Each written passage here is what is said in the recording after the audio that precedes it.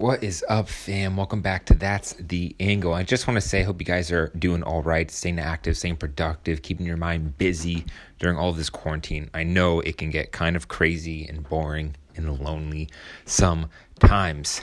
Putting the ISOL and isolation, that made no sense. But anyways, guys, in this interview, I am joined with Nicola. She's the owner of 1111 Gallery here in Washington, D.C., and she literally moved from England to come and open up this gallery in Washington, D.C. She just literally got off a bus and decided this is where she wanted to do it. Her story is pretty crazy. It's a lot of fun. I really think you're going to enjoy this insight into what goes into thinking about opening an art gallery in 2020. But also, it needs to be said that this was recorded way before all the COVID talks and everything, which also means, like, Bruce, why haven't you put out a podcast? It's because, well, the COVID thing has taken a big dookie on the podcast as well. It's kind of hard. I can't really meet up with anyone right now. No one really wants to meet up, and I really don't know how to feel about Skype calls and Zoom calls.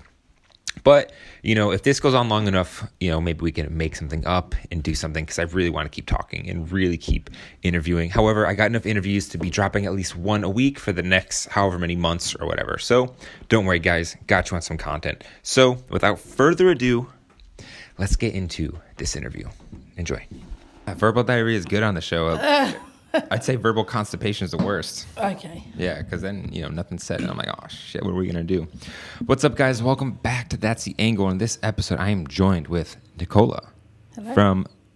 You are the owner of Gallery 1111. 1111 Gallery. 1111 Gallery. There we go. Yeah, super cool to have you on the show because, I think I met you, a couple months ago, 4 or 5 months ago. December. Yeah, in December, when you were doing an exhibition with my homie Marley in it, Marley McFly, who's been on the show, and I remember, I love. Yeah, he's such a nice dude. And I remember talking to you at that event, and you were telling me, I asked you, like, what made you want to open a gallery? And you told me this really cool story about how that came to be. Would you mind sharing that again? Yeah, sure. So I used to be, I babble in this story, so I'm just going to keep it short. No. Give me the long version. I want to hear it. We'll be here the hour talking about it. But it's all good. We have time. So I used to be a tax accountant in London, and I was just really unfulfilled, and the feeling was like getting worse and worse and worse. And then I quit my job, went traveling. Whilst I was in Cuba, in a town called Trinidad, decided to open an art gallery. The year before that, I should say, I'd gone travelling around Bali, and I'd met a woman who owns a couple of art galleries in London and New York, and I think somewhere else, but I just know of London and New York. And she kept saying that she felt like I'd be really good doing, something more creative. She kept saying, like, you'd be really good in a gallery. And I was thinking, I'm okay being an accountant. I'm cool. It seemed like a different world at that point. Yeah, it was like, don't be so ridiculous. That's good for you. It's not for me, kind of thing. And then when I was traveling and I was in Cuba, in Trinidad, that's when I decided to have an art gallery. And then continued. I didn't know where I wanted it to be. I didn't even know how I was going to get into it, what I was going to do, what it was going to look like, feel like, or anything. And then as we continued traveling, the last stop on our travels was DC. And as soon as I got to DC, like literally as soon as I stepped off of the Greyhound from New York, I just knew this was where I wanted to be.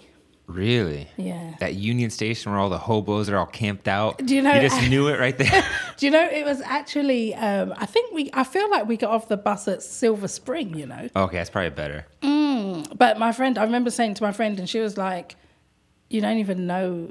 Like, I literally stepped off and said it, and she was like, "You can't even see anything yet." And I was like, "I don't know. I don't. That doesn't matter." It just like the flip switched, and you're just like, let me quit everything and move to America and start this? Yeah, basically. Is it that easy to move to, by the way? No, it took 2 years. This has been like 2 years in the making, or in the planning. So I had to obviously go back to work as an accountant. But when you I kind of first knew got it, I back. guess, in your mind. But I knew by then. And I went back to work just to replenish my savings.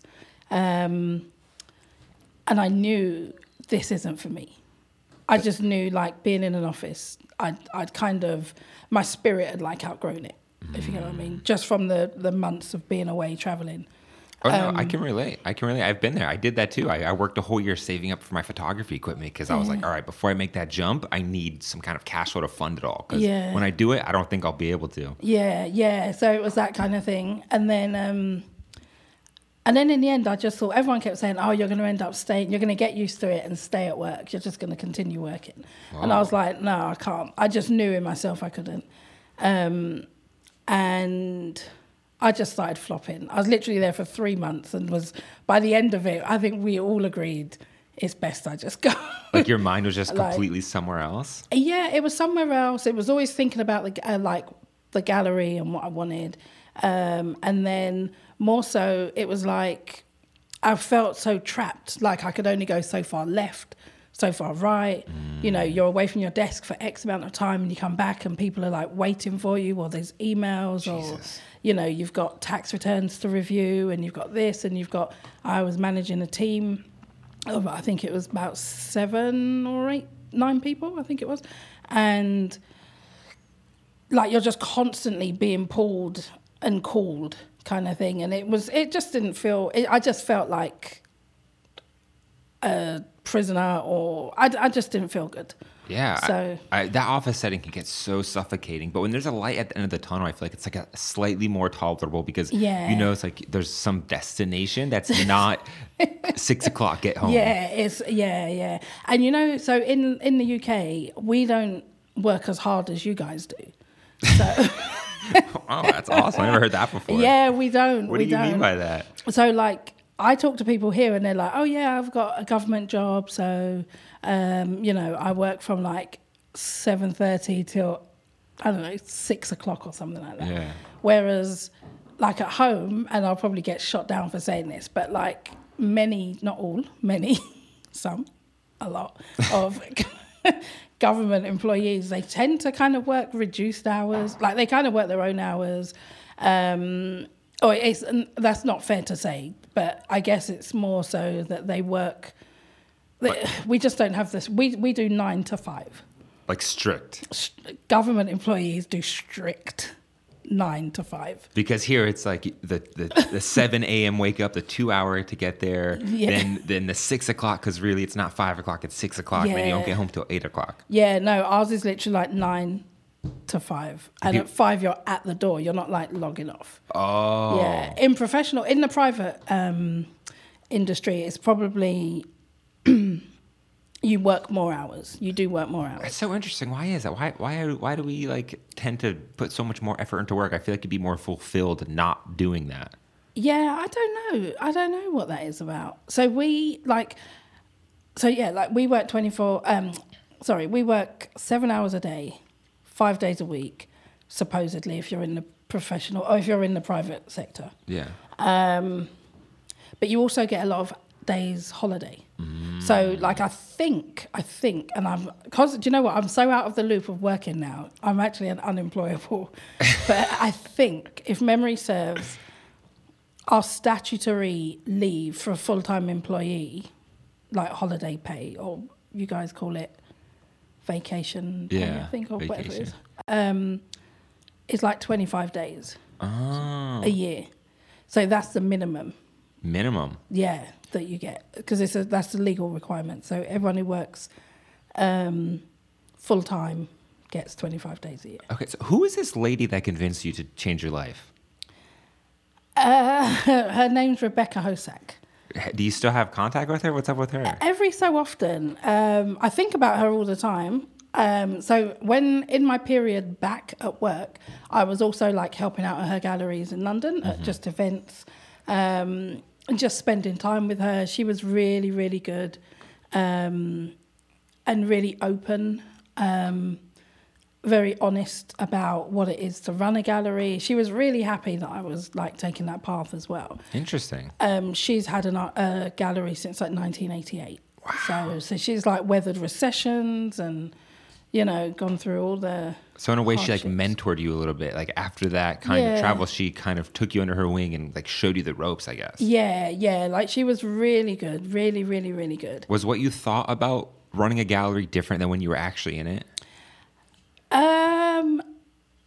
No, it's the same, but it's more tiring. More effort? There's a lot more effort because, so aside from her, I started working at another art gallery in London as well, just interning, and then ended up kind of like running the gallery. Oh, cool. But you've always got someone to bounce off of because it's not yours. So even though I was used to working longer hours from my career in tax, I'd always work longer hours.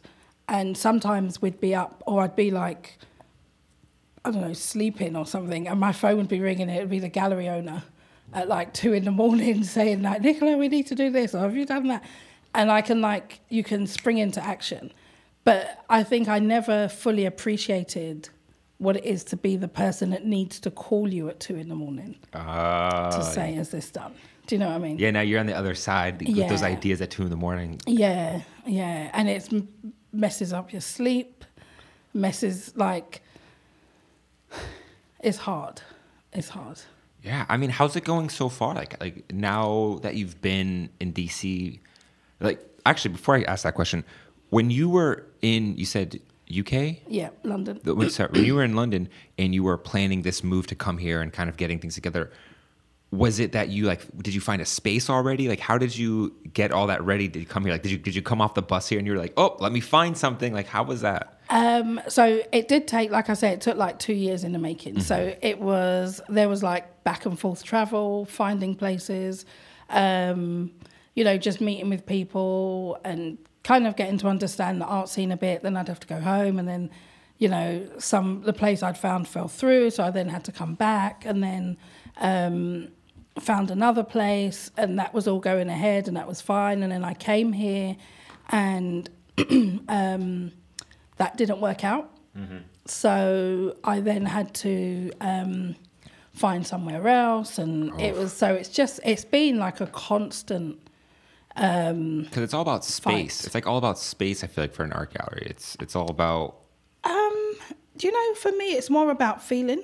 So everything I do, it just has to feel right. If I start to question it or think, not sure, or anything like that, it's just not for me. So if you saw 1111 before the building, before I went in there and turned it into a gallery, you'd be like, you would never have thought it could look the way it does. I drove by it all the time, but I never saw the insides or even peeked through the windows. Mostly just driving by that same corner all the time. Yeah. A lot of people do that, and so they don't even realize that I'm in there. A gallery seems so easy to build. It's It's the easiest. Like raise the floor or something, make the floor nice and level, and then white walls. You don't even have to do that. If you look at the floor in 1111, like, it's literally raw. Like, this floor in here is like well posh compared to what we've it's got. like plywood. It's like plywood. There's black tape over holes, but you know what? It all adds to it. It just adds to the vibe of the space. It adds to the environment. It then doesn't take away from the artwork. It makes the artwork more of the main feature. It makes it feel more like it's happening. You know, it's not the unpolished feeling. Sometimes more comforting. I feel like than just this very sterile environment. Yeah, and I think that's the type of artwork I carry as well is like UK contemporary and urban. So it kind of fits that space as well, and it fits the rawness of it. And I know that if any of the artists that I work with in London were to come over, they'd be like, oh, that's pretty cool. Because it is so like unfinished. Yeah, it's got to be cool for an artist in London being like, yeah, I'm represented in Washington, D.C. Like, that's got to be such a cool look for them. I don't know, you know. I think they might think that if it was New York. Oh. I don't know, because we're not... So, strangely enough, like, D.C. is not that big outside of D.C. It's not? No. Oh, that sucks. No, I know, randomly, especially in London, like, people would we more look to New York or the major cities. Like LA or something like that. Yeah, that's more if we think, oh, America, that's what we look at. We don't we're never really like looking at DC. You're right. No one looks at DC as an art place, which is why there's so much opportunity here, especially for something like what you're doing. Yeah, I think so. And also I think because DC is changing, there's so many people now. So like years ago, we always knew that I think it was something like 5% of Americans had a passport. Oh, wow. And I think it was that was a statistic. It was definitely like around that number. It wasn't a high number. Whereas like, I think for us, it was something like 5% didn't have a passport. Do you know what I mean? So I think now with like social media and the world is a lot smaller nowadays. Yeah. So people are traveling more and stuff. So a lot of the people that come to 11/11 and a lot of my collectors have all kind of like, they've traveled to London. They've mostly been to London, I should say. So the artwork's not too unfamiliar. We have a lot of street art in London as well, in certain pockets. Yeah, you guys do. I've been watching this really cool YouTube channel where they follow graffiti artists in London or like Paris and stuff like that. Yeah. Or sorry, oh my God, it's not the same spot. London. No, but Paris is in France. Yeah, sorry. I'm American. I forgive you. But but specifically London, where they'll follow a graffiti artist and they'll like blur his face or he'll like wear a mask, just like in broad daylight, watching him tag stuff, and it's so cool. Yeah, like the balls on these dudes just going through, just walking through. Doop, doop, doop. Oh, is that a wall right there? And they just. And that's like the whole theme of the channel. It's just so fascinating. Yeah. So there's whole pockets of London, and I talk mostly about London and not the rest of England or the UK because I'm from London and I'm not too familiar with the rest of England's art, street art. I know there's like pieces elsewhere, like there's like pockets elsewhere of like street art and stuff. But just from my experience in London, like I know I can talk on London. But we've got like Shoreditch and the Brick Lane area, which is in East London. That is like majorly, that is like an outdoor art gallery. Oh, wow. Yeah, which is really cool. And we've got Croydon, which is, it's not London, it's London. It's South London. Are they more friendly to like graffiti culture and mural culture over there? Because I feel like when I see artists I follow, especially on YouTube, when they travel to different places, like in Europe and stuff like that, that a lot of cities have designated areas for like graffiti and spray paint. Like they kind of have it like as more of like as part of their like social fabric, as opposed to here it's on your business or something like that. Yeah, here it's more. It's so structured. Everything's so structured. And don't get me wrong, in London you can't just like be like, oh, there's a wall, I'm going to paint a beautiful mural and get a cherry picker and go up to the top. Like there is red tape and there is all of that stuff, like the bureaucracy and stuff to go through. Oh. But it doesn't feel as like restrictive. It doesn't feel as planned out, if you get what I mean. So it doesn't feel like there's a big wall, so we're going to put one piece of art, one big mural there, and then there'll be another wall a mile down the road with another mural, and we're going to call that an arts district. It's not like that. It's kind of like... So the gallery I worked with was in Croydon, and that the owner of the gallery was responsible for all of the artwork in Croydon. And I can't remember how many pieces there were when I left, but they were like really, really big names there. And so that was all managed by his gallery. And it was called like the Croydon Collection. And it's just basically turned Croydon into a big street art gallery. That's cool. Which is really cool. Was there any hesitation to try opening a gallery in London, or what was the feeling there? I just knew I wanted to be here. You just knew it? Yeah. So people kept saying it like, why don't you do it in London first and then grow to... And I was like, no, because I know I'm supposed to be in DC. I mean, honestly, I think you're here at like the perfect time. There's something about this time period in DC art culture that is super valuable that people are going to look back on and be like, that was the sweet spot before whatever it is. Well, hopefully whatever it is more organic. As opposed to? The structure and the, this, you have to do this to be in the art world. You have to... Well, that's the thing is I feel like there's really grease not. this person's I feel like there's palm. not much structure here, so there's a lot of opportunity in the art world to build and establish something yourself, which is I don't know, you know. I feel like there's. I know what you're saying about the structure, but I feel like there's like Could you move that microphone towards your face or point it towards your face? back. Is that right? You can move the whole like, the thing like there you go. Like that. Is that okay? Yeah. Okay. Just want people to hear your beautiful accent. Why? Thank you. Yeah, there's something about. It doesn't. You know, I think it just. It's not that it's so structured here. It just doesn't feel as organic. I don't know. It just doesn't feel as like natural. It just feels like it's kind of like you've got loads of artists here, loads, and you've got some really great quality art. I think maybe I'm going by the street art. It just feels there's sort of like I was speaking to somebody the other day, and she was saying that she feels, and this is something I've said as well before. If you look at a lot of the street art in DC, there's probably like It's not much though. there's quite a few pieces, you know. I think there's quite a few pieces. It's Are not you like talking straight art like murals or are you talking straight art like graffiti and stickers? murals. Okay, Yeah. that's different then. Yeah. Yeah. But she was saying that there's like probably no more than like 2 or 3 artists that kind of do all the big murals. True. And I think that's what's different with London. Like everybody who does murals. Like you can go to Croydon and you're not going to see 2 specific artists. You're going to see, you know, big names. Well, I think that's because of how small the art scene is here. It's so small that the same people who have say and the same people who are on that level to even to do a mural, they just Yeah. kind of keep evolving in these circles because Yeah. the same people get the same opportunities. They have proven Yeah. track record. Yeah, And there's yeah. just not enough opportunities. So they just Yeah. kind of It's go. easier. Yeah. And I completely get that. And I can see that. But the problem is you can see it. Oh. Do you know what I mean? You can see Yeah. that it's easier to get the same artists to keep doing it. But you just don't give the opportunities to other artists. And that's how you end up losing artists because they go up to New York. They get walls.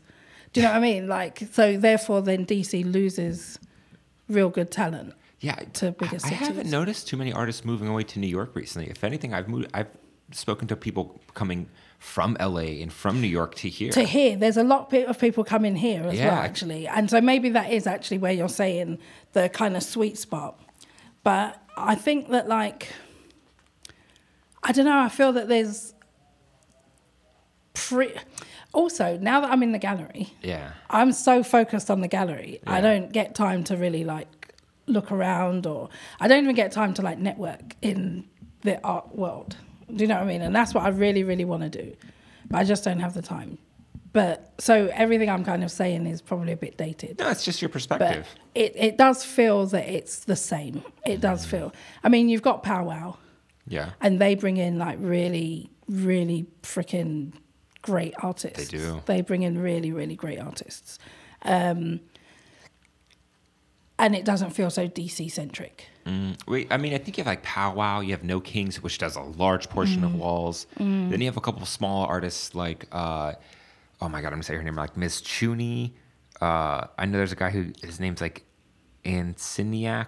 I probably shouldn't say artists' names completely wrong, but I see their murals. I know what you mean, yeah. I see their murals Yeah. everywhere, like the same Yeah. style and everything. Yeah, but that's what I mean. Like,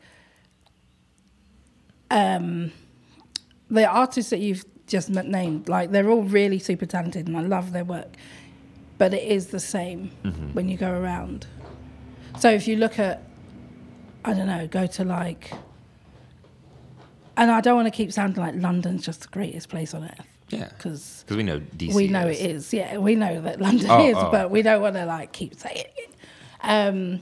But no, I don't want to make out like it is the greatest place on earth. But I just think if you look at, and if it was so great, I probably wouldn't be here. But It's too great, that's why. yeah, no, but I do love DC. I do think DC's great. Yeah, if you look at the artists in our kind of little hubs, you just see more variety, is my point, basically. Large scale variety. Yeah, I think it's just like the art ecosystem sometimes. Like sometimes in a place like this, there's not that many artists I think that can even execute a big mural like that. And that's the other thing, because murals are so difficult. There's a Yeah. lot of scale. You've got to do a lot to scale and things like that. So you do have to have that experience. But honestly, I don't know how you get the experience. I know I was speaking to somebody once and he was saying, or she was saying actually, that she had to leave DC to get experience. Yeah. I've seen that work out really well for people where they leave DC, they get experience somewhere else, then come back. and then they're like a whole different animal that's way more polished, That's a professional. beast. They come back as beasts, Like Chris like, Pirate literally. did. That's exactly what he did. If you're familiar with Chris Pirate, he's the guy who did The Door. He just had a big solo exhibition at Mahari Sakari Gallery off H Street. And that's very much what he did. He left, did some stuff in Wynwood in Miami, did some stuff in LA. And he came back like a whole different artist because he had all these good looks from big names, big companies. He did murals. And so he could do all these things that other artists can't, and let alone have the experience. And it really just, this last year for him has just been insane. Yeah. It's I think that's the same with most things in life, though. I think if you don't leave, you don't grow. So if you don't, for me, I think travel is the most important thing anyone can do in their life. And it's not, I don't mean like travel around the US. I mean like literally travel abroad, go to Asia, go to, just go to Europe, go to different continents. Because you learn, and in learning, you grow. Do you know what I mean? 100%. Because before I ever traveled, and I'm not that well traveled, I've traveled a little bit around the world. You can't, like when you hear someone like you say that, you're like, oh, they're full of shit. Yeah, but when I get that a lot. When I say it, people are like, yeah, but I've been to Nevada. Yeah, but I've been to, No, but there's, and it's like, no, but it's different. Like, it's so different. There's something that happens to you when you go to like Paris or London or somewhere like that. Like, especially me when I came back from going to France and Spain. It's just like it flipped this switch that made me realize that the world's a lot bigger and there's a lot more opportunity than I realized. That there's all these people over here in this part of the world that I just assumed was way different, doing their thing, living a great life. And I come back to America, I go, dang, like, what is really up? Like, what do I really value here to keep doing for the rest of my life, or something that I love that's not working for someone else? And it was just like you, how you traveled and you kind of had that existential crisis. I had that too after I came back, and I thought, let me try and do something myself. Yeah, yeah. And I think like the first time I ever got on the plane abroad was, I was like 7 years old, and we went to Ghana in West Africa. Whoa. And, that was a major culture shock. That's different. I think Ghana in the 80s, giving away my age, but in the 80s. And it was like, I was depressed. In Ghana? In Ghana, I was depressed, man. I was like, it's this, it's that, and I don't like it, and I can't eat the food, and and that was like as a 7-year-old, and I was one of 4 children then, and my brother and sisters loved it. They loved every single day of it. I hated every single day. Damn. But I missed my dad. A lot of it was I missed my dad. Oh, okay. I used to do everything with my dad, so it was hard to like be away from him for that long and stuff. But that was my first exposure to a completely different way of life, a completely different culture. And not in my... So everyone, like, you could say, oh, like my grandfather was from Ghana. So we had that kind of Ghanaian influence, but it's not the same when you're not in that country to actually see. So he never spoke his language to us, obviously, because we didn't understand it. But when you're in Ghana and you're like, oh, my grandpa says things like that, or oh, that sounds like grandpa, or that. Do you know what I mean? So, like, travel's so important, I think. It's probably most important for children as well, to travel and experience other cultures. Yeah, I don't know. I feel like when I was younger, I never appreciated it as much. Like, now that I'm older, I feel like it means more. Yeah, but I think when you do it young, you just... So, like, my nieces and nephews have all lived abroad at some point. They've all, they travel a lot and stuff like that. And they've been doing that from a young age as well. And I look at them now and they're so grounded. Like, they're teenagers now. They're like 18, 19. And they're so grounded and they're so well-rounded. And they're accepting of everything and everyone. And there's not this like, we're this or we're that or this is what it should be. It's kind of like it's almost like they're citizens of the world. Like the universal perspective, because they've seen society in different ways. Yeah. So like, you know, my niece, for example, she's lived in London, she's lived in Ghana for a bit, she's lived in Dubai for a couple of years. She's now back in, I'm going to get this wrong, she's in Birmingham at university. So she's really young still, but she's so well-rounded because of travel. That thing you said about people not in America, 5% don't have passports, but here 5% do have passports. That was in the UK. In the UK, yeah. I feel like that's so true, because going abroad and that much travel, I feel like isn't as celebrated here, or it's not as common. Well, I think what we have to remember is in America, you have everything. That's true. You don't need to leave. Especially on the East Coast, you kind of have everything represented. Yeah. So for us, if you want a proper beach holiday, you're not getting that in the UK. That's true. You're not going to get sunshine and clear water.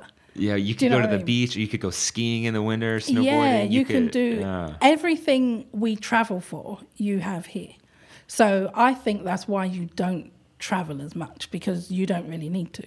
One thing that I found fascinating is, now that I've been living in DC, I started going to art galleries by myself, and I started reading the write-ups on a lot of pieces. And it's so fascinating to see how many artists were inspired by America, especially the Midwest and stuff like that. And it made me realize that they all want to travel here to get inspiration. I was like, oh, that's really interesting, because they saw that we had so much stuff going everything on. Here. Yeah. And you've got to remember as well, especially in the UK, we look to America. So all of our television is American, our music is American, was American, I should say, because now that's changing, and we've managed to build like a really cool music scene that crosses genres, and you know, and our artists are now recognized on a world stage. Definitely. And they're not having to, you know, rap with an American accent anymore. Do you know what I mean? I always thought it was so funny when UK artists start singing in English, like an English accent or American accent. Sorry, it's like, is that just how singing's supposed to be? Like, why does no one in America? Like, why does no one in America start rapping with an England accent? You know, like that'd be kind of funny. I know. You know what it is though? It's just America is like it's a superpower basically, and it's a great place. It is a great place, and there's a lot of opportunity, and I feel like in America you can kind of be who you want to be, to a degree, because I feel like I'm struggling just being me. I probably need to switch it up a bit and probably be a bit more American, but I'm very British. How would you be more American? I don't know, maybe more easygoing. Maybe be more easygoing, less uptight, I don't know. Point that mic towards your mouth. Just you can like go like that. Like just towards your mouth. Your mouth ain't over there. There you go. It feels like it is. It's because I'm looking at you. Yeah. So okay. Yeah.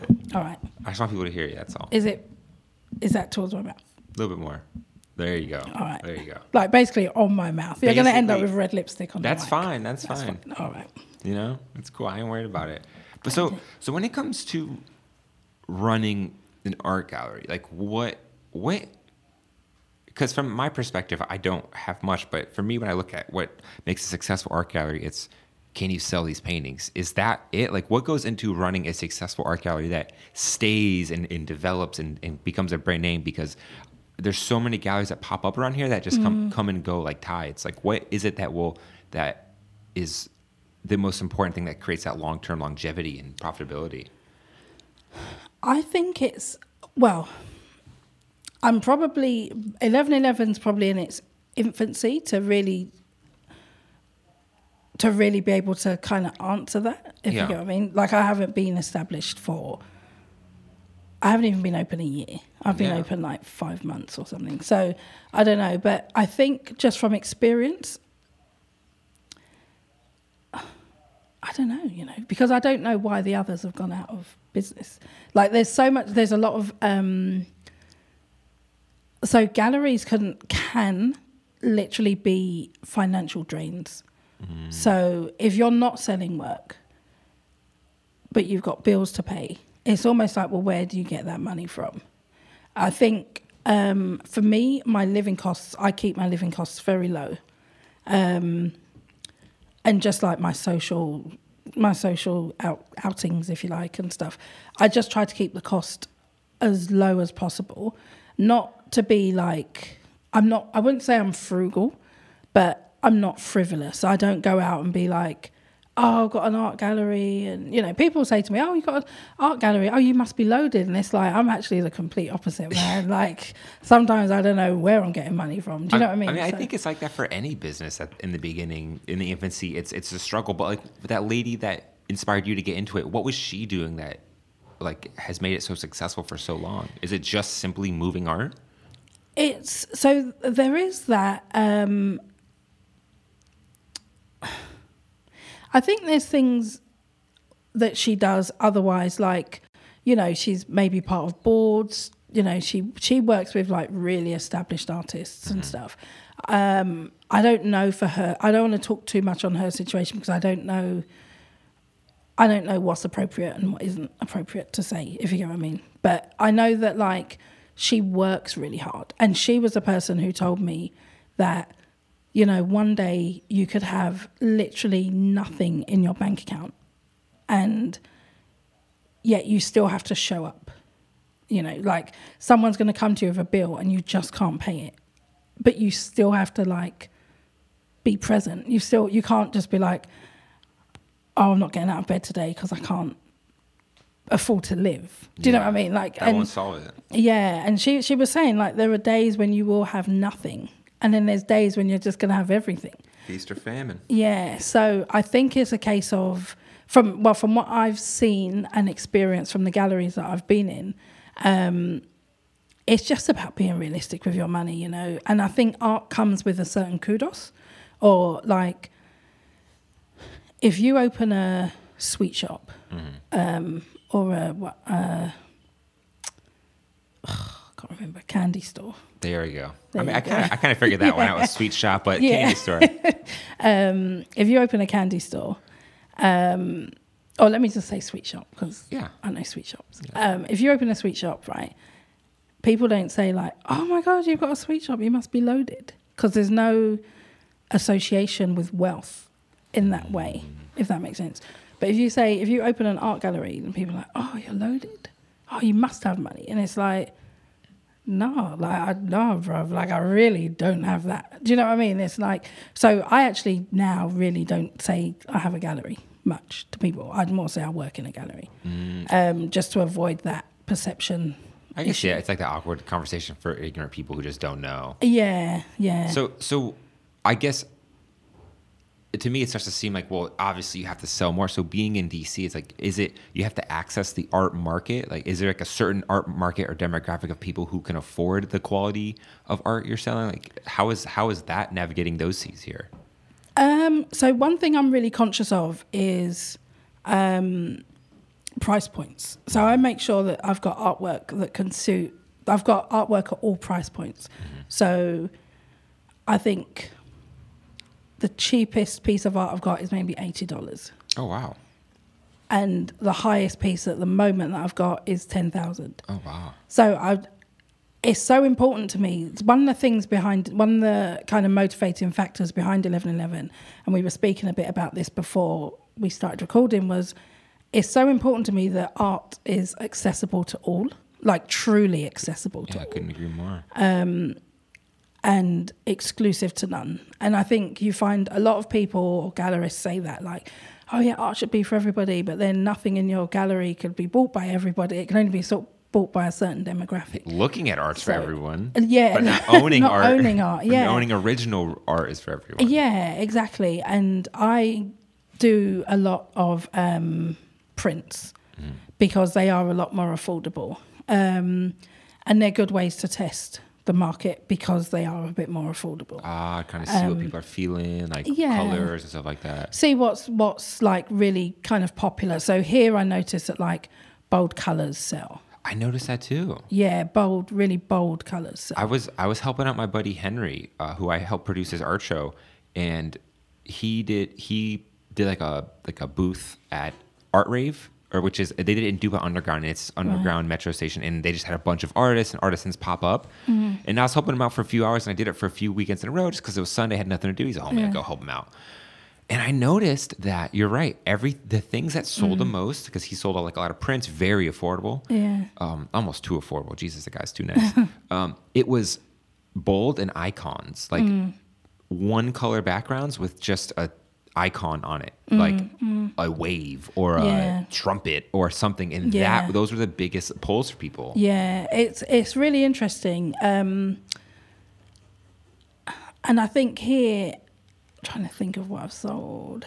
One of the things I've noticed here though as well is when it comes to prints, I think we are a bit more advanced in the print market than here. So we have, I mean, you've been in the gallery, so if you look at a lot of the artwork we've got in there, a lot of people are surprised at their prints because of the depth and the textures and stuff like that. So what else sells here? I think as well, I notice originals. People do like originals here. But that said, I've sold mostly prints. So yeah, I think people like stuff that's new. People like things that are different, and they like to be unique. Yeah, I really don't know what real art collectors are like. I've never experienced that many. The one run-in I've had was when I was a part of a group exhibition about like instant film. And so I submitted like some Instax that were pretty nice, some artistic ones. And the curator was selling every piece framed for like every like Instax or Polaroid was framed, real nice presentation for $300 a piece. And to me, I was like, what the fuck? I was like, this is a ridiculous price. But then, and I was talking to her at the event, and I told her this to her face. I was like, $300? I was like, is that real? Like, is that reasonable? Something to buy that? And she goes, oh yeah. So she calls over this collector. He had like a pin that said collector. She goes, hey, she's like, what? She goes, he's asked me about the price and about 300. And he goes, he's kind of laughs. He goes, haha. He's like 300. He's like, that's kind of like an impulse buy for me. I'm like, where the hell do you live? Can we become friends? Like, he's like, that's an impulse buy. Then he like points to this grand piece that was like 10 foot by 12 foot. He's like, you see that? He's like, that artist, like, I've been trying to buy their piece for so much. He's like, that piece over there goes for like 10 grand or something like that. He's like, if I could, I'd buy it, but it's like not for sale. And it just kind of shook me. And I realized, wow, like the way I think about approaching art and the way people, like real collectors buy it is a whole different ball game. Yeah. So there's pieces that are like, so say something like that, you've got to think, you know, it's not going to just be printed on, they wouldn't have gone to like CVS and printed the image. Yeah. Do you know what I mean? So the paper costs, for example, firstly, the frame would cost, because I'm assuming it would be a bespoke frame. That's an assumption I'm making. It looked like a normal frame to me, but I guess I don't know what it was. Well, okay, so in 1111, it's all bespoke framing. Meaning? So the frames are made for each piece. And are you framing them, or is that the artist's job? I'm framing them. Okay. I'm framing them because it's cheaper for me to ship them here and frame them here, as opposed to ship from London or the UK. Yeah. And already framed. Yeah. Also, there's like the risks of like glass breaking, and then it damages the print and stuff like that. So I generally frame. But even if I was in London, it would all be bespoke frames. So, and I think that's the other thing that maybe isn't appreciated as much here, is like framing. Well, it's not to say it's not appreciated. It's not. You know what it is? There's a difference between art and fine art. Really? Yeah, and fine art is like, those are when you say like proper collectors. I think anyone that buys art is a collector of art. I just think there's a difference between buying and framing art and buying and framing fine art. So for me, if I was just buying something small, trying to think what I bought recently. But what's the difference between art and fine art? I'm trying to realize what you're saying there. So fine art is more like it's like a higher. So would you consider this fine art, this piece right next to us? I don't know much about this artist, so to tell the truth. You kind of have to know know about the artist, I guess. It's more about the market. So you can look at like price points. You can look at maybe their career, where they're known, how it's produced. The quality of the canvas, the quality of the stretcher. There's a difference. So you mean like in the approach? So whether this canvas is like a recycled canvas or not, like how he made it, is it like the details of it or something? I'm trying to understand here. It's more like I don't know, I've got myself into this now. It's more like so you've got different points of the market. Yeah. For example, you've got like not every entry-level artist is going to produce fine art because they're not experienced. They don't have that. Maybe they don't have the portfolio. They don't have the career behind them. They don't have the galleries. They don't command a certain I see what you're saying. Standard within the art market. So you kind of go through. It's as you go through your career, you kind of develop further and further. That makes sense. The more you work at something, the finer you perfect it. Like the more like seamless and the more attention to detail and all those little things maybe start to come together. Like this might be this guy's first gallery, so sure it's art and it's well crafted, but I guess the fine art element is that like, is he collected? What's the quality of the canvas? Is this stuff going to last many years? Is that maybe those sorts of things? Yeah. So you look at like if it was on paper, you'd look at, is it archival paper? Is it framed? Are the hinges used in the frame archival? Is it going to damage? Will it get bleached by the sun? Will it, I think the easiest way for me to think about it is with photographic fine art, because I think of something like I've done where I might just print it out at home and frame it in an IKEA frame. That's not fine art. That's just a piece of art, as opposed to a fine art artist like Tyler Shields, who will do the screen printed on the nice archival paper, like the paper that's chosen specifically for that. Yeah. Because I've had my mind blown by a guy who came and told me all about photographic paper, which was a whole crazy thing. Yeah, it's crazy, isn't it? Yeah. I didn't know it's that crazy. there are like 1,000 different kinds of paper. You can have thick paper, matte paper, different linens and textures. Like printing on that, and it's wild. I don't know much about photography. Yeah, but that's like my way of breaking it down, and like the frame being handmade, and it's like the glass has the tint on it, so it doesn't get UV stuff. Okay, so that's like, so if I was buying, say, and this is just a rough example, if I was buying something from IKEA, I wouldn't worry about putting it in a bespoke frame. Yeah, you'd put it in an IKEA frame. I'd just put it in an IKEA frame. Yeah, and sling it on the wall, and what happens to it happens to it. Yeah, it looks good. Yeah, do you know what I mean? But if I was buying something similar from an established artist, and again, it doesn't even, you can buy, I don't know how much artwork is in IKEA, I don't know, but it's cheap. I think they do have some pieces that are a bit pricier. Yeah, like $20. No, but I think they do. Well, they do. Yeah, let's just say they have a piece for, let's say they have a piece for $100. Okay, it seems like a big piece at IKEA. Like the one that covers the entire wall. Yeah, it's definitely that, yeah. Right, so let's just say they have that. I would probably put that in an IKEA frame and not think twice. Yeah, and that's just regular art, not fine art. That's just regular art. Mm-hmm. If I then went to, I don't know, if I then bought a piece in my gallery for $100, I would get that framed behind UV glass because it's not just a standard print. It's going to be, it's it needs to be protected, basically. Is the best way I can kind of think of it. How do you convince someone who doesn't collect art to invest in art? I think art. So firstly, I never try to encourage people to buy art. Because I think it's subjective, and I think you have to really connect to a piece to buy it. Yeah. And when you connect, you know it. Yeah. Do you know what I mean? Like you genuinely know it. So I put a piece on my Instagram the other day. It's by an artist. I can never pronounce his surname, but his name's Dave. Very English. Dave. And he's not even English. Well, he is English, but Hey, Dave. yeah, he's like really cool. And I saw this piece being released, and it was a $10 note. And on it says, "Do what you love, and the money will follow." And I knew I wanted it. I just saw an image, a picture of it, a digital image, and I connected, and I knew I wanted it. And when I went to get it, they'd sold out. Wow.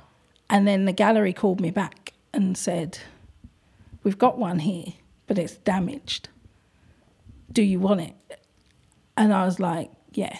Wow. How much you pay for that? Honestly, I can't remember. Oh, okay. It was cheaper than, obviously it was damaged, so it was Okay. cheaper than the market rate. But the point is, it meant so much to me. Like, I connected so much with this one piece that I just had to have it come hell or high water.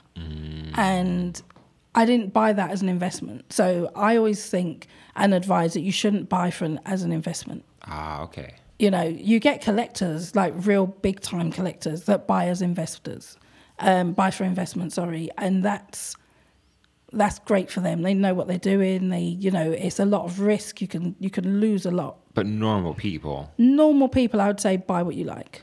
something that really touches you, connects with you. Yeah, like you buy that. feel it, like you genuinely feel it. Do you know what I mean? Yeah, I think the thing that scares you about art is, it might be even like the price point of 600 and below. Like if you're buying something for like 300 that you really connect with, is that I feel like we never think about the fact that it's going to be on your wall for years. Yeah. You might buy an IKEA couch for 300, that's gone in a year. Yeah. But this piece of art, Well, it depends what you're doing on this it, piece but of yeah. art that you quote unquote invested in, you're going to have for a long time. And, Yeah.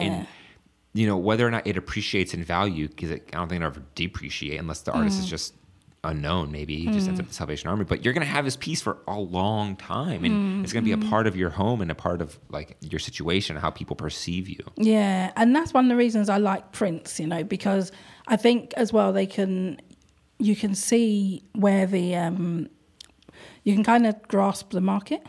So if you get, and when I say prints, I should keep saying limited edition prints. Yeah, not like a poster print. Yeah, no, not like posters, but you can really test the market. And I think a lot of our artists in the genre that I work in, that I work with, is they do a lot of originals and prints, and that kind of bolsters the market. I mean, that just seems like a smart thing to do for any artist, is to have originals, print, and some merchandise. Like that just seems like what you should be doing. Yeah, I'm funny on the merchandise. Why? I don't know. It's a bit knick-knacky. Yeah, I get that, but the thing for me is that I feel like with so many artists who they're having a social platform is really important, because that's how they can generate sales, build their brand, build their business. Most of those people, if they connect with you, they most likely they want different price points. So if they can get like a really well thought out shirt or like a really well thought out mug, if that's what you're collected, if that's what you're as an artist connected with, Yeah. then I think that's nice, because now all of a sudden you're in someone's home on a different price point. I think as well, the other thing is if you buy a mug and you really like it and you keep seeing this artist every time you go pick up your phone, There we go. then you'll get like, okay, let me It's like an easy way to buy. like It's an easy entry. It's into easy the entry, but market. also for an artist, it's an easy way to make more money, because I see tons of artists who make a lot of money just off their T-shirts or just off their... Yeah, T-shirts are different. That's merchandise. Yeah, I guess so. But that's more like wearable art. True. Yeah, I see it. It is merchandise, but I see it as like wearable art. Yeah, I'm not talking like... Like if you've got a knick-knack. mug at home, you're not like walking down the street Yeah.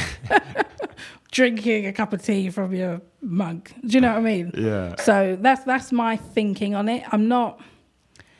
at the end of the day, everyone's got to do what they've got to do to make money. And it's not for me or anyone else to say what's right, what's wrong. And, everyone does what they got to do to get by. Yeah. I see what you're saying, though. If you're having like little tchotchkes, it doesn't make sense. Are you annoyed by all the political activist art in DC yet? No. No? No, Do you ever think about it at all? no. It's such a DC-centric thing. It's If I see one more Ruth Bader Ginsburg freaking piece of artwork, I'm going to punch it. I'm going to take my fist and put it through that piece of art. I'm getting used to the repetitiveness of DC anyway, so it doesn't. No, I mean you've got all the kind of like, I don't know, the Trump stuff. It's so easy. It's easy. As an artist, you're clearly already going to be pocketed as like super liberal. Like, just do another Trump piece; it'll sell. And there's another. But then we also have the Boris stuff. So I don't know. It's kind of. It just seems too easy to me sometimes as an artist. Like to me, when I see an artist who does all political activism stuff, it just seems too easy. Like it's like for me, it's like what else do you have to say?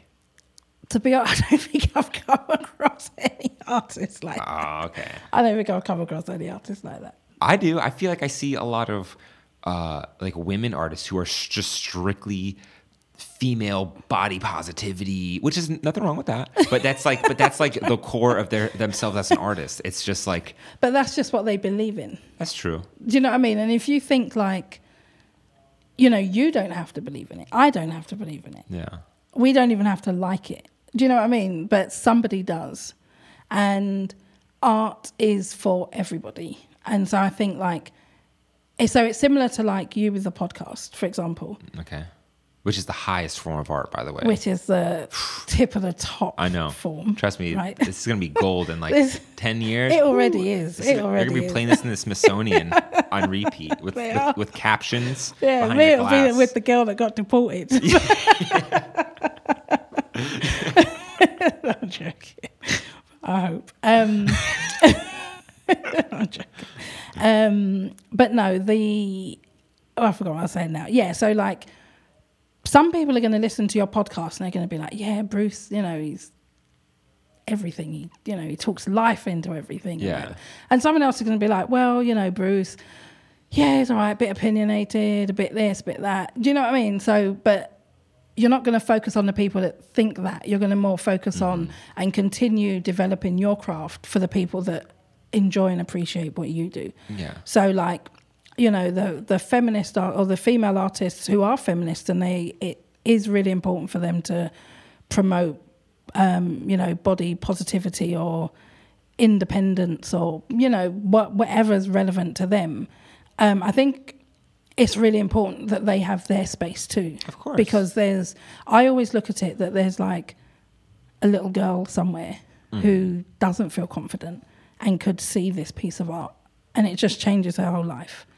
But it's never going to resonate with you because you're never going to be, or you never were that little girl.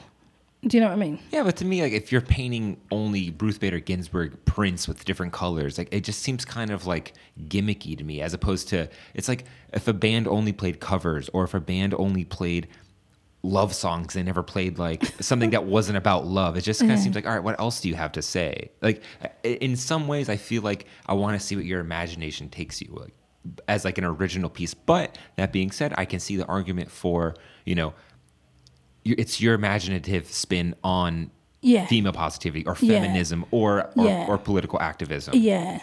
And there's somebody who appreciates it. Yeah. Do you know what I mean? And I think that's what we always have to remember is it's not for us, you, me, or anybody else to kind of censor that. We can ignore that. I would never censor someone. No. Yeah, not censor, but like, it's like kind of rubbishing it by like, it's a bit. Saying. Do you know what I mean? Like, it might not be your style, it might not be mine, but it is theirs and it works for them. Yeah. Do you know what I mean?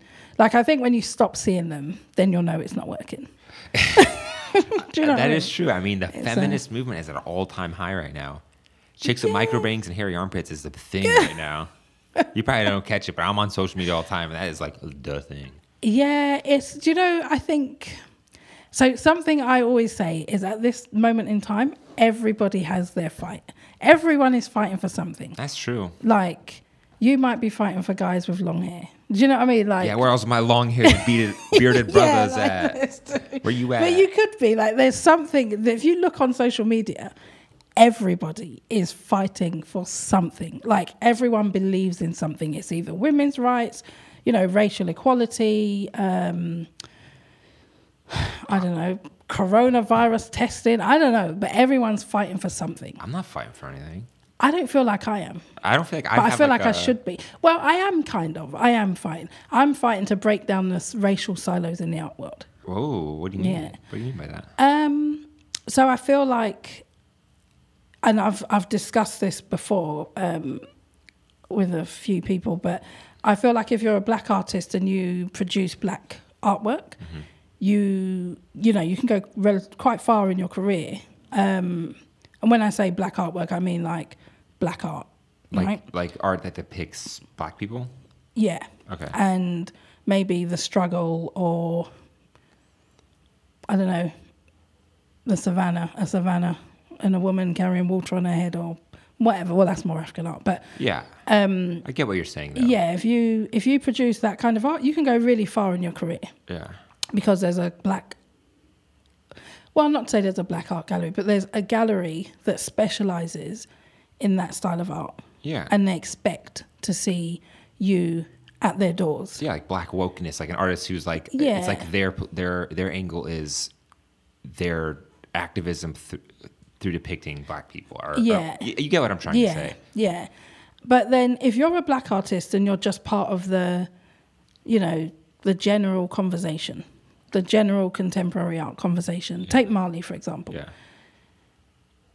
He will find it harder to get into a gallery because he's black and he's not working within the black voice, like the black angle, I guess.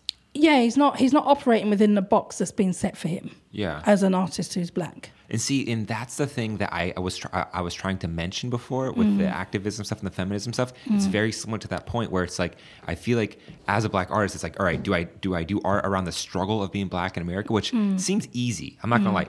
I don't mean that in a bad way, but it seems like an easy out to be successful. Or like, what's my original voice here? Like Marley, who you wouldn't know his ethnicity or race or anything through his art. Not that it matters. Not that it matters. Not that he shouldn't. But I'm just saying, one seems like you said, like, you know, it would be more successful, and one seems more challenging. Well, I think again, I don't want to seem like I'm that person that always sits on the fence, but I'm learning. Well, you have to be. You're a gallery owner. I'm not. I'm learning to sit on the fence, but what I would say is, just on that point of like, it seems easy to produce the black art kind of thing. All artists produce what they see, and they produce work that based on experiences and places and people that have had an impact 100% on them. So I don't know what it is to be an African American. I'm never going to know that, just like you're never going to know it. Big facts. And so I would never want to say it's easy to produce that type of artwork, because you don't know what the artist has to go through in order to produce that artwork.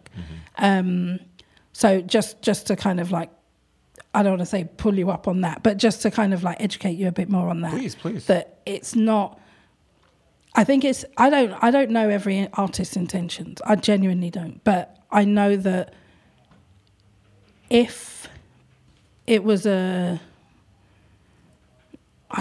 Jewish or somebody, you know, somebody not black producing artwork that was depicting the struggle that they go through, I don't know that we'd be saying it seems easy, because we would appreciate more the struggle that they went through. Oh, I think I say that because I see it a lot, but at the same time, it could be because that struggle is happening a lot. A lot, yeah. Exactly. And you're probably around a lot of black artists. I am. I'm in DC. Exactly. I'm in Chocolate City, baby. I know where I'm at. Exactly. So, like, I don't see it a lot because it's not what I'm from. Yeah. So I just kind of think that, okay, that's their thing. And there's a space for them. And there's a space for everybody. But 1111 is a space for the artist who is, maybe a woman, and you're not producing work around feminism. Or even though, to be honest, I think a lot of my female artists do produce work around feminism, but I believe in it. Yeah. Do you know what I mean? So I connect with it. So I said it. I guess it's like the guys, right? It's like how you do it. It's not for me. It's like not about the idea. It's about the execution. Like you could do a piece on feminism that's just so obviously just like, oh, feminism, or you could do a piece that's super inspired and you're like, oh, it's beautiful. Yeah, and I didn't, yeah, like, yeah. and like, oh, Anna has that aspect to it. So I guess it's Yeah. about like tastefully done versus Yeah. being like Yeah. just like, I don't know, whatever that word would be. Like easy, campy. I don't know. I don't know. I do have a piece of artwork that does say easy, you know. I think I'm going to get it framed for you. Please do.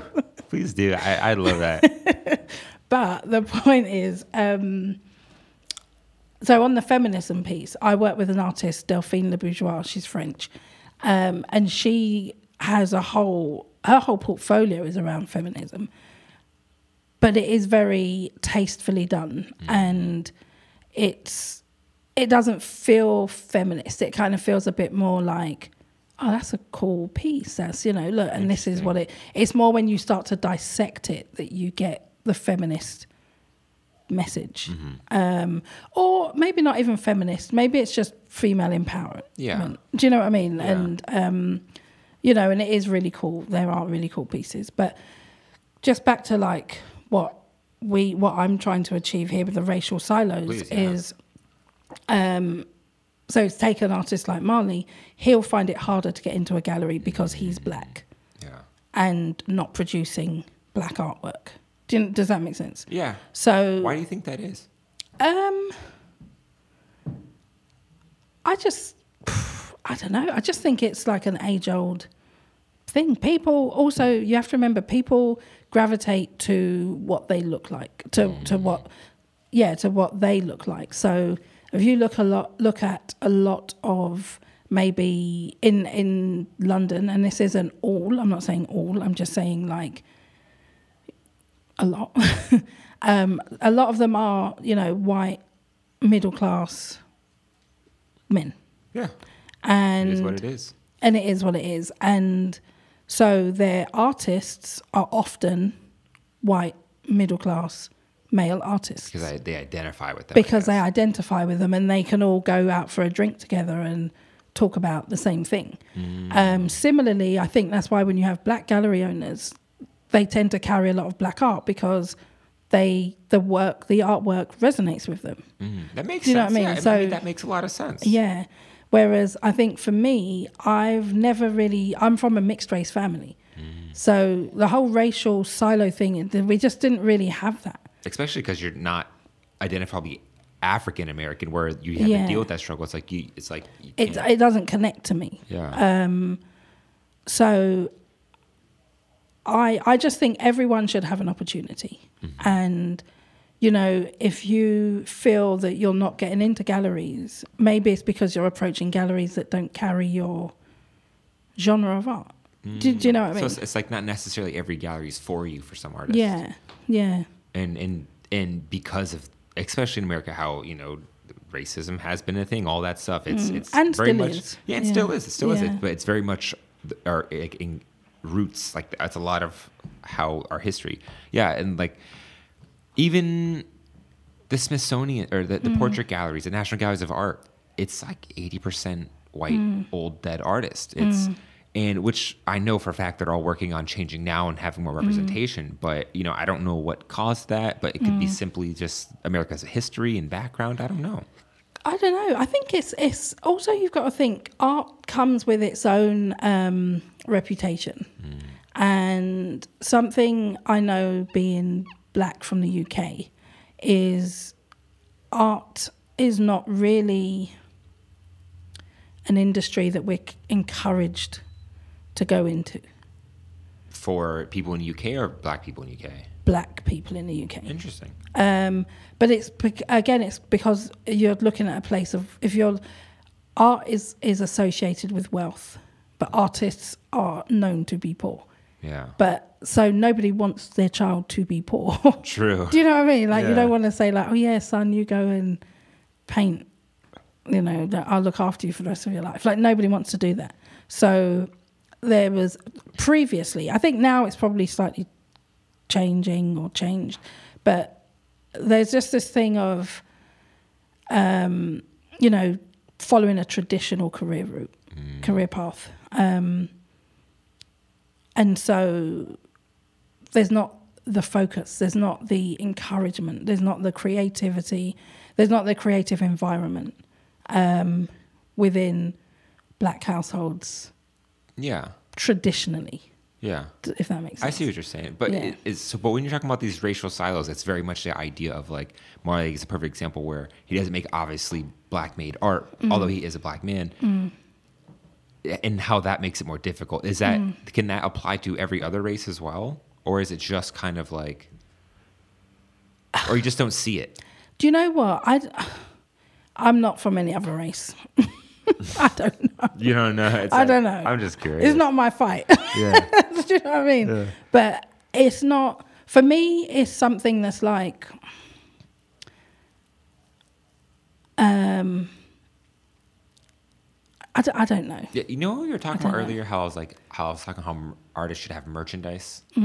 I think now the perspective on artists being broke, starving artists is very much shifting because there's so much more possibility because of the internet. Like now, when I look at successful artists, they have multiple streams of income and probably don't even sell that much art. I'm sure they do, but now as an artist, if you are savvy enough to build your brand, maybe start a YouTube channel, keep up with your Instagram, network a little bit, you can have all these avenues now that traditionally, like you're talking about, weren't there. Before you couldn't have a Patreon where someone could give you $5 a month. Before you couldn't have a YouTube channel where if you grew it big enough, you could get advertiser revenue. Or you couldn't have a brand on Instagram where you could push your t-shirts, which have the most insane profit margins for you. And then you still have group shows, private shows, solo shows, being in your gallery. So I feel like now building you your have market. You have all these different paths and place to put your hands that as an artist now it's no longer like a sad, desperate world. I think it's more of what can you do?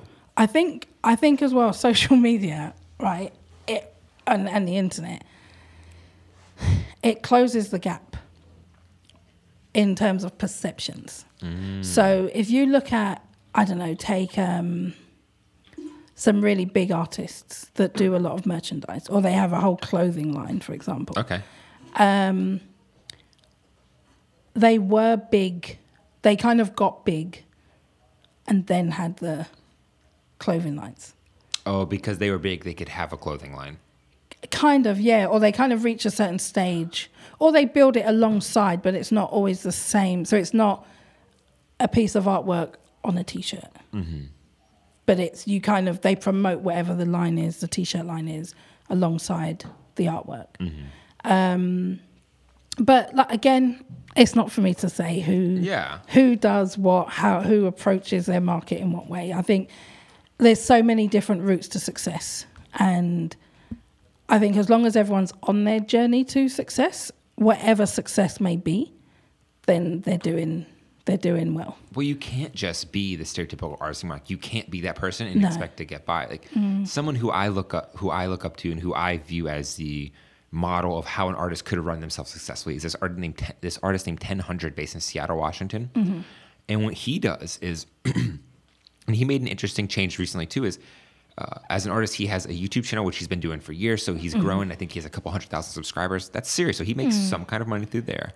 And then he had an actual physical space in Seattle where he would sell only his branded merchandise, some collabs, and he also had half of it as an art gallery.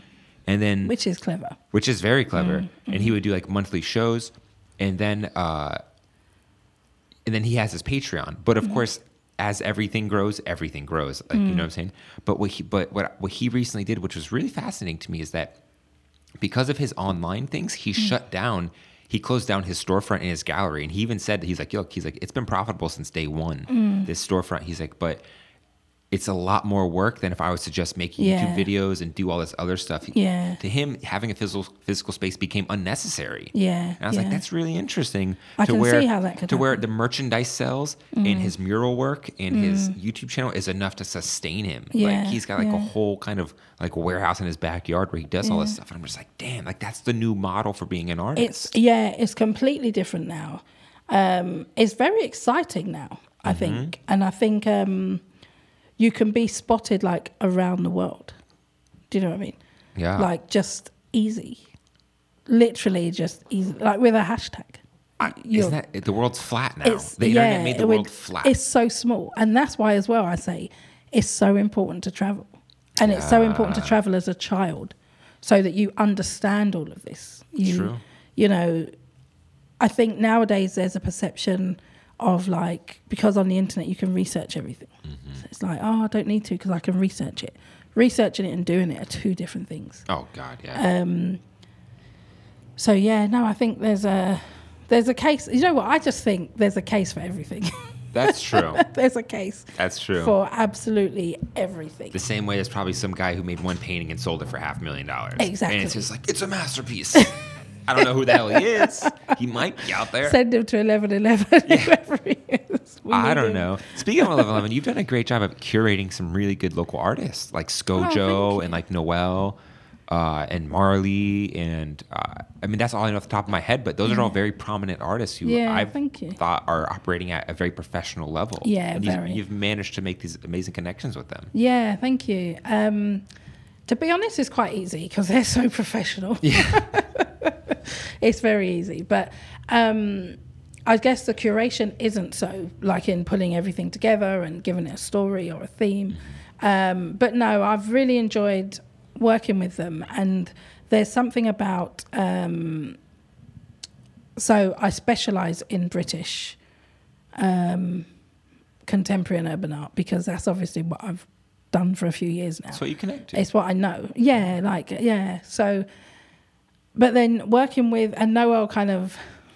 He's perfect for, he's right up your alley. Perfect, because he's British. Yeah. You know, he's American, you know, he's everything. So, it's you know, to really broaden my horizons as well, because I do think like if you do what you've always done, you never kind of grow. You never learn anything more. So for me, it's really important to work with local artists who are professional and they're more like at the emerging stage of their career.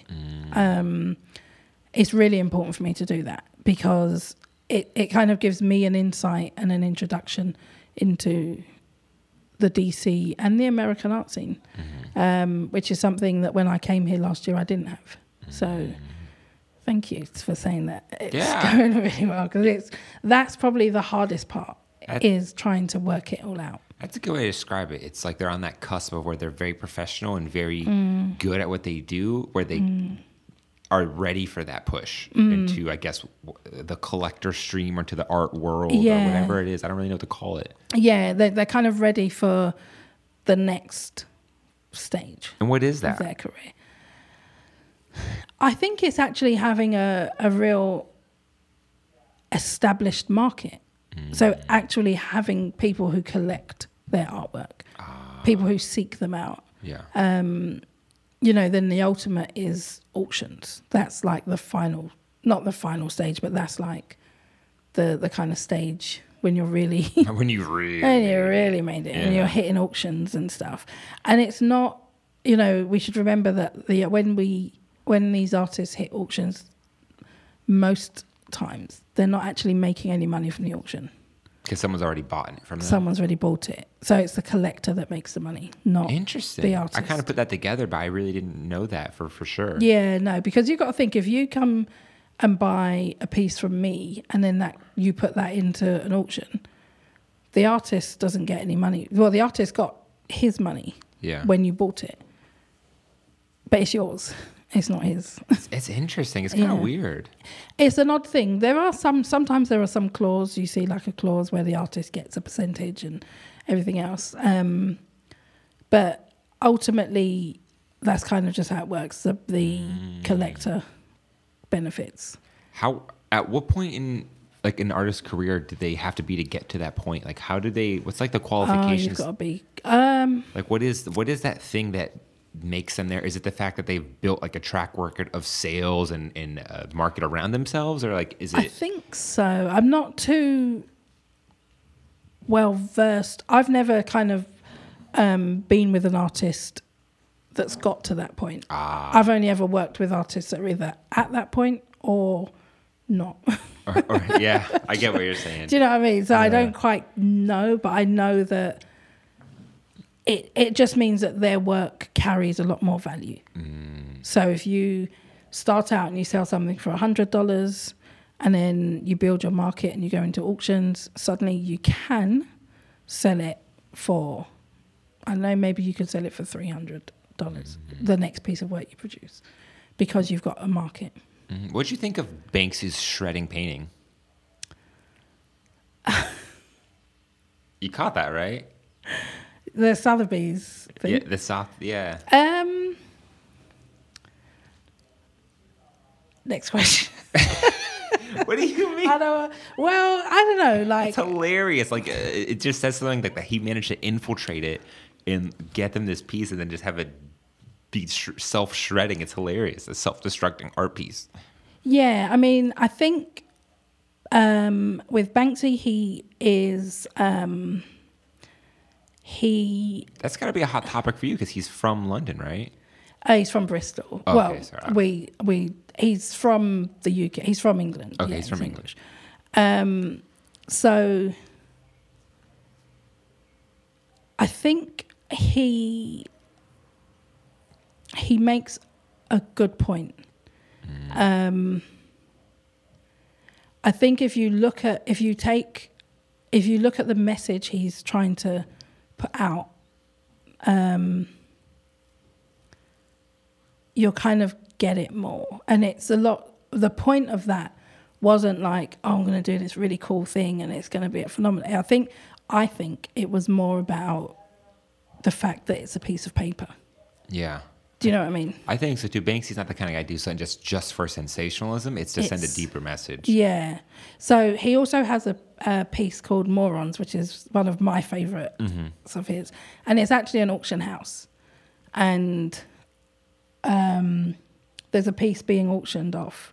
And on the easel, it says in the background something like, I can't believe you morons are paying for this shit, or something. Or I can't believe the piece itself says that. The piece itself says it, and so it doesn't say paying for this shit, but it says something along those lines of like, I can't believe you're actually buying this kind of thing. Yeah, for you're spending this amount of money on it. As they spend this amount of money. Spend this amount of money. I mean, I've heard a lot of things and ideas about that. The fact that we're sometimes overvaluing something to the point where other people can't enjoy that. Like, imagine if certain books that have been literary classics were only made one of one and they weren't reprinted or reproduced, then this amazing piece of art wouldn't have reached millions of people. If it was, oh no, this book is a piece of art, let's keep it behind a piece of glass, as opposed to let's let people experience this Banksy or experience this piece of art. Yeah, and I think that's why most of his works are on the street as well.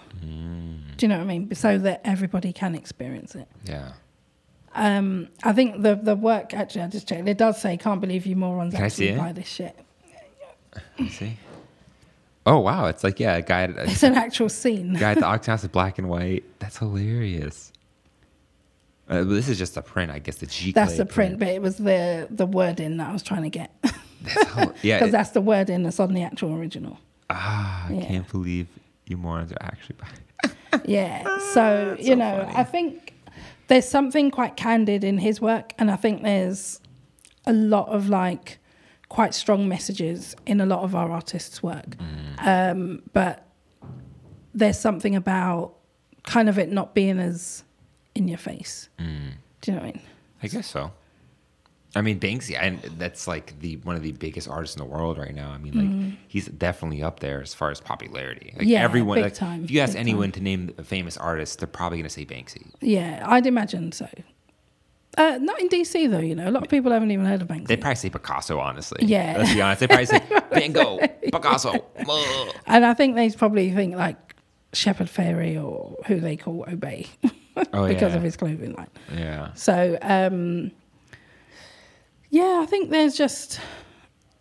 I think we have a lot of political messages that are just not as in your face. Something like that. Yeah, I know Banksy's definitely has something to say about the area and about just his art is very activism oriented. He's a really big activist. Yeah. And I think it's important to use your voice. I really do. Yeah, especially for someone like platform. him who's got such a crazy big platform. The thing that I found was funnier, though, was did you see his thing at the Venice Biennale where he set up a stall, similar to what he did in New York, but where he set up a stall and, like, did a painting and the police came and, like, moved him on and stuff, and they didn't know it was Banksy. Wait, so he set up a store and just as like a random person? Yeah, just like, because, obviously if you're part of the Venice Biennale, you're part of the Biennale. His was just outside. The Venice what? It's like an art, like you have the Miami Basel. Yeah. There's one in Venice. It's like an arts festival type thing. And he set something up like just outside, just like a table and an easel, and he kept getting moved on. And but it was to prove a you point. think it was actually him there too? Yeah. Because no one knows what he looks like, so it could have been anyone. Yeah, so he was like kind of like had on a coat and a hat and stuff like that, but he was just kept being moved on. That's hilarious. So Could you imagine someone actually bought something from him and now they have this $1 million piece at home? Well, that's what happened in New York, wasn't it? Is that what happened? Yeah, he was selling his prints for like $60. Oh, probably like nice prints too. And people were like not buying them because they just thought, well, of course it's not Banksy. It's not his work. And some people bought them. They were like, oh, my son would like this. And I think there's a show on Netflix, that shows it. Exit the Gift Shop? I think it's a different one. Did you see that documentary, by the way? Exit the Gift Shop? Do you know what? I've seen about 3 or 4. Well, Exit the Gift Shop ones. is the one where it follows Mr. Brainwash, who documents all the street artists and then how he ends up meeting Banksy. No, then I haven't seen that. Oh, that's the best No, one. I'll have to watch that one. I really like Mr. Brainwash as well. In that one, they actually... Oh, you might not like him after that documentary, but in that one, they actually speak to Banksy and have him on camera. Oh. Not you can't see who he is, but like you can see his character and they black him out and they kind of alter his voice and they have an interview with him about Mr. Brainwash and about everything. And the thing about Mr. Brainwash is that he started off as just like this really crazy guy who just liked to record things. And so randomly his cousin was Space Invader, if you know who that is. Yeah. And so he just started following Space Invader at night. Did they put a Space Invader on the moon or something, didn't they? Did they? Or something like that. Yeah, I saw it in a documentary. Well, anyways, cool. so he followed him, and by contact, he got into a touch with all the big street artists in New York, including Shepard Fairey. And so he has all this crazy, insane hours of footage where he would follow them out at night. Coincidentally enough, he weaseled his way into Banksy because he was just... People respected him and loved him and said, this is the guy. If someone's going to do it, it's this guy. He's making a documentary on art and street art. And so somehow he gets close to Banksy and becomes like Banksy's like right-hand guy when it comes to doing street art and looking out. And so this Mr. Brainwash character has thousands of hours of footage of some of the biggest and best street artists the world has ever seen. Wow. And it was for this documentary. Now, while you're watching this documentary, it's funny because it's kind of told from Mr. Brainwash's perspective, but then it shifts to Banksy's perspective. And it gets to the point where he makes the documentary. So you can see the documentary he made. Funnily enough, the documentary was complete shit. What Mr. Brainwash made was a complete pile of shit documentary. He had all this amazing footage and made the stupidest piece of film ever. So Banksy was so upset that he actually took that documentary and made Exit Through the Gift Shop. Okay, so I was going to say I know Exit Through the Gift Shop is a Banksy thing. Yeah, and so then they document so it ends up oddly enough documenting Mr. Brainwash, how after he did all of this stuff, he kind of realized what it took to make a successful art career, and so he just did it himself. Right. And so a way, it's kind of Banksy taking a piss on Mr. Brainwash. And at the end of the film, he goes, I used to encourage people to become artists and get into art, but not so much anymore. Because he didn't realize he set the beast out like Mr. Brainwash. Yeah. It's fascinating. I'll have to watch it. Oh my God. When you get home tonight, that's like the thing. Yeah, I'll watch it. Nice. So going forward, what's your plans for 2020? What are you hoping to accomplish? I know you're kind of looking at a new space and everything, and like, never mind, you're not looking at a new space. No, not a new space. We've opened in, so we're opening as a coffee shop. Okay.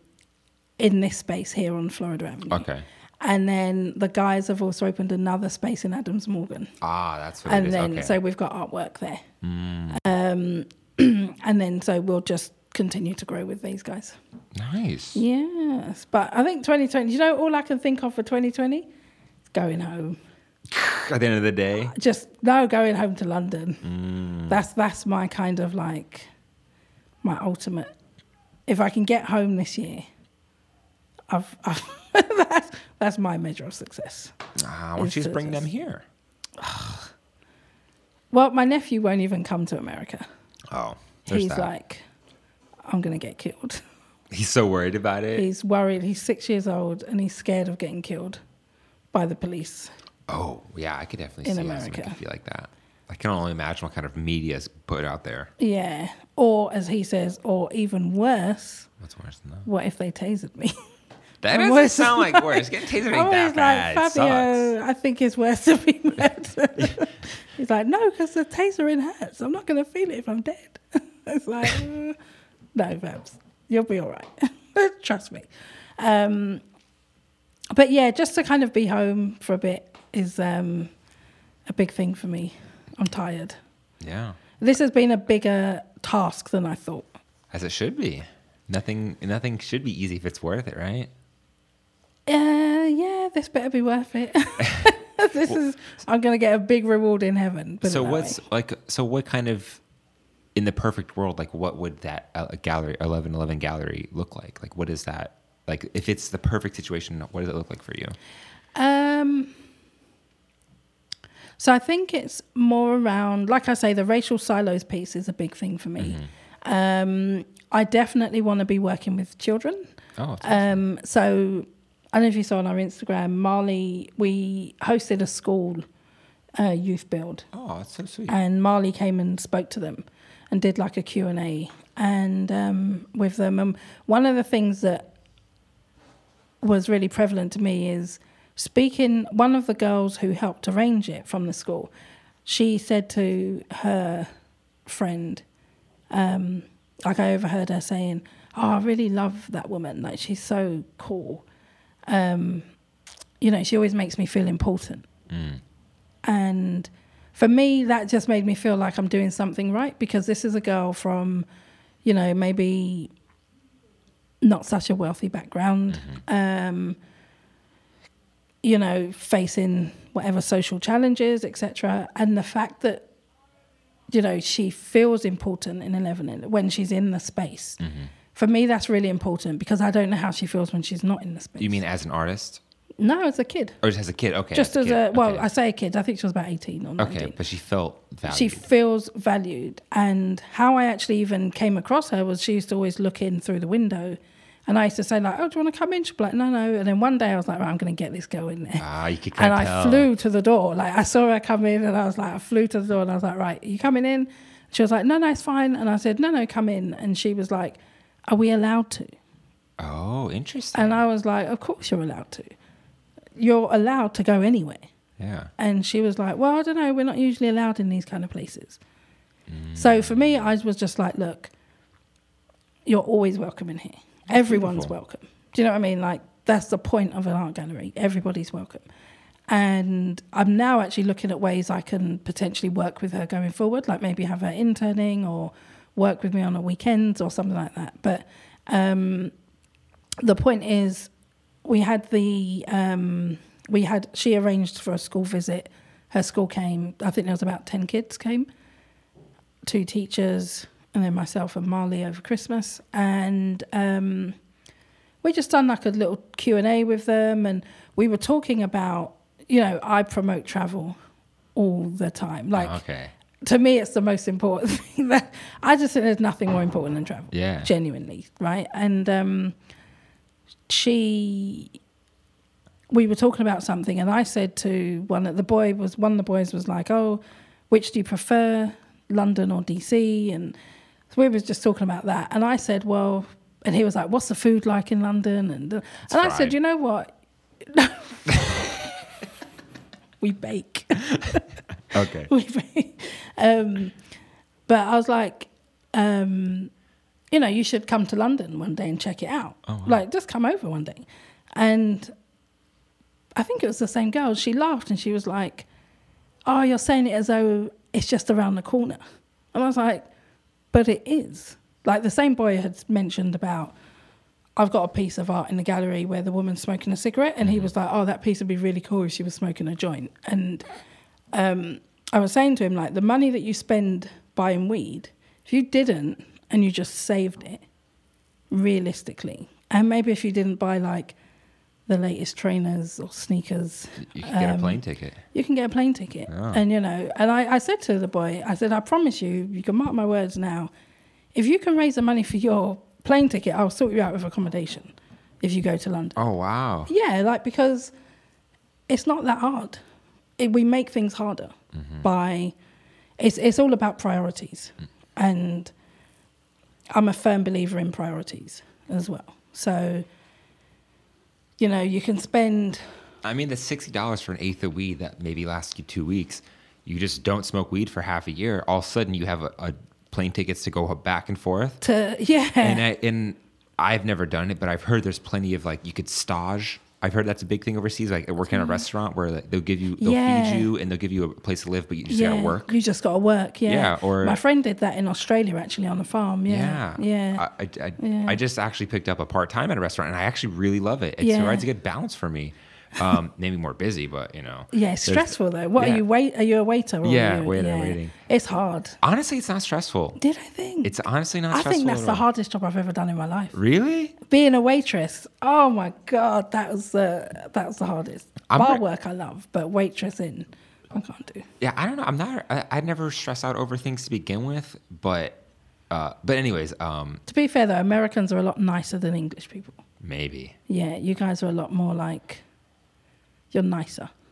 Not saying we're not nice, but we're a bit more like... I think it depends on where you work, right? Like I worked at Italian places that are just a pain in the ass. Like you have to do 20,000 things for one table. Or the place I'm at now, you could do like 2 things, yet the price points are still high. Yeah. And I'm like, I'm chilling, baby. So it's like an Italian place, I'd have to cut bread and reset the table and then pour their wine and then get them more bread and then get them mix the olive oil. At this place, I get their whole order. Do you want more drinks? So we have food runners and busboys. I'm like, oh my God, like this is amazing. And then they feed us at the end of the shift. I'm like, holy shit. I'm like, this is easy money. It's just whether or not I'm gonna make it to being awake at 11 o'clock. But no, I learned about the concept of staging. I didn't know that was a thing where you could go, especially in other countries where that's like a prevalent thing. Yeah. I've not done that. But you can do that. But back on the topic of if you want to travel, if there's a will, there's a way. There's a will, there's a way. Yeah, and it's really not difficult. Like, I just think, I honestly just think we have, as people, we have our priorities set. The thing is, we set our priorities for what works for us, right? And if you don't know anything else, you're going to set your priorities to fit within like here. But if you have exposure to here, then your priorities are always going to fit there. And if you go there, they're always going to go. Do you know what I mean? So like expanding the box of what you can always expand. Yeah. And I think something I find a lot, and I could be wrong, completely wrong, and apologies if I am, and I don't want to offend anybody. I think in DC, it feels like people don't think outside of DC. People who are from DC especially, I've noticed that, and I've heard this from guests I've had, is that if you are, especially an African-American living in DC, in the city, you might not even have been to Virginia. You might not have even been to Old Town Alexandria, which is 10 minutes outside of DC, because you might not have a car and you're so locked into this that you sometimes can't perceive outside those boundaries. Yeah. I mean, but they say the same about London with South Londoners. Okay. I am a South Londoner. Like they say, like South Londoners don't leave South London. Interesting. And we don't really. Like I used to when I was younger. I'd go to friends that lived in North London, but I'd always be like, I just need to get back over. Like as soon as I get back over the bridge, I'm like, okay, I'm back in South London. So I think it's just probably that. But I suppose the difference with that is we still left London. We still left the UK. We didn't stay in those borders within the refines of... it's a lot easier to travel over there too.